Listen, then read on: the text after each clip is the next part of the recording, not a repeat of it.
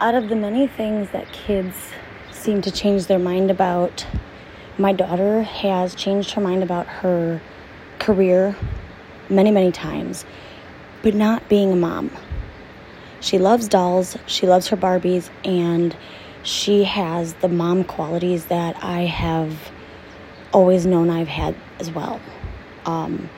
Even the bad ones. Not bad ones, but just misguided, I guess, of taking care of others first. And she's got a big heart. She's got a huge heart. And she loves with the entire thing.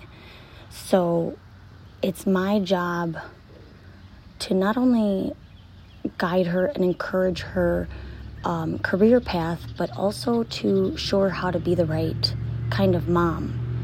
And I'm very proud of her. And she's actually expressed verbally that she's very proud of me also. And if she thinks that I'm a good mom, then I'm a great fucking mom, because she has no idea the other stress, which is good. That makes me a great mom, is that I've protected her from a lot of different things that are adult shit, so we call it. She needs to stay a kid, and she needs to learn about the adult shit, but not worry about it yet at all. And then even when she is an adult, she needs to learn how to not worry so much like I do. And she's watching every single move that I make.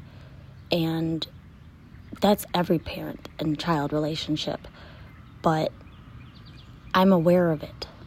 And I'm aware to the point where I see specific things that she does.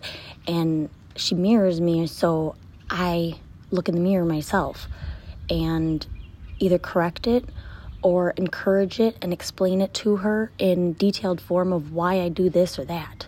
My grandma told me a story when I was younger about generations of women who would cut a roast a certain way.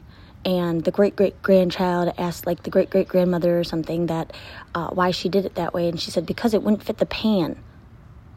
And it was a simple thing, but, like, throughout all these generations, they're cutting this, whatever it was, a certain way, and there was no need. You could either get a bigger pan or, so, like, maybe it's not a good example because of the way that I stated it, but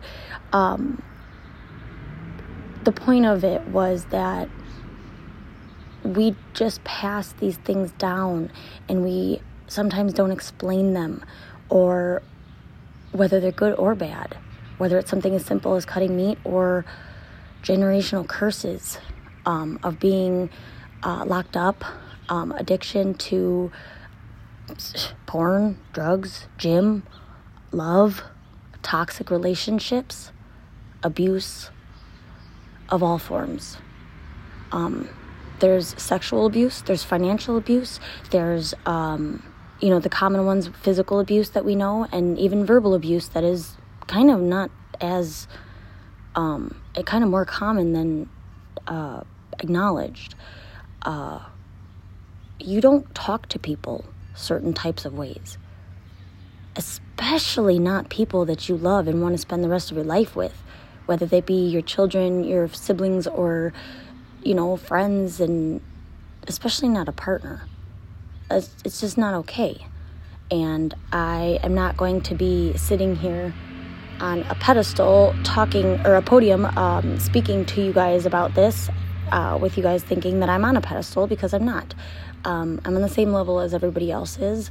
I have done some bad things. I've been physically abusive. I've been verbally abusive. And I am horrified at the way that I used to be. And if you are not horrified at the way that you used to be, you have not changed enough. Suck on that.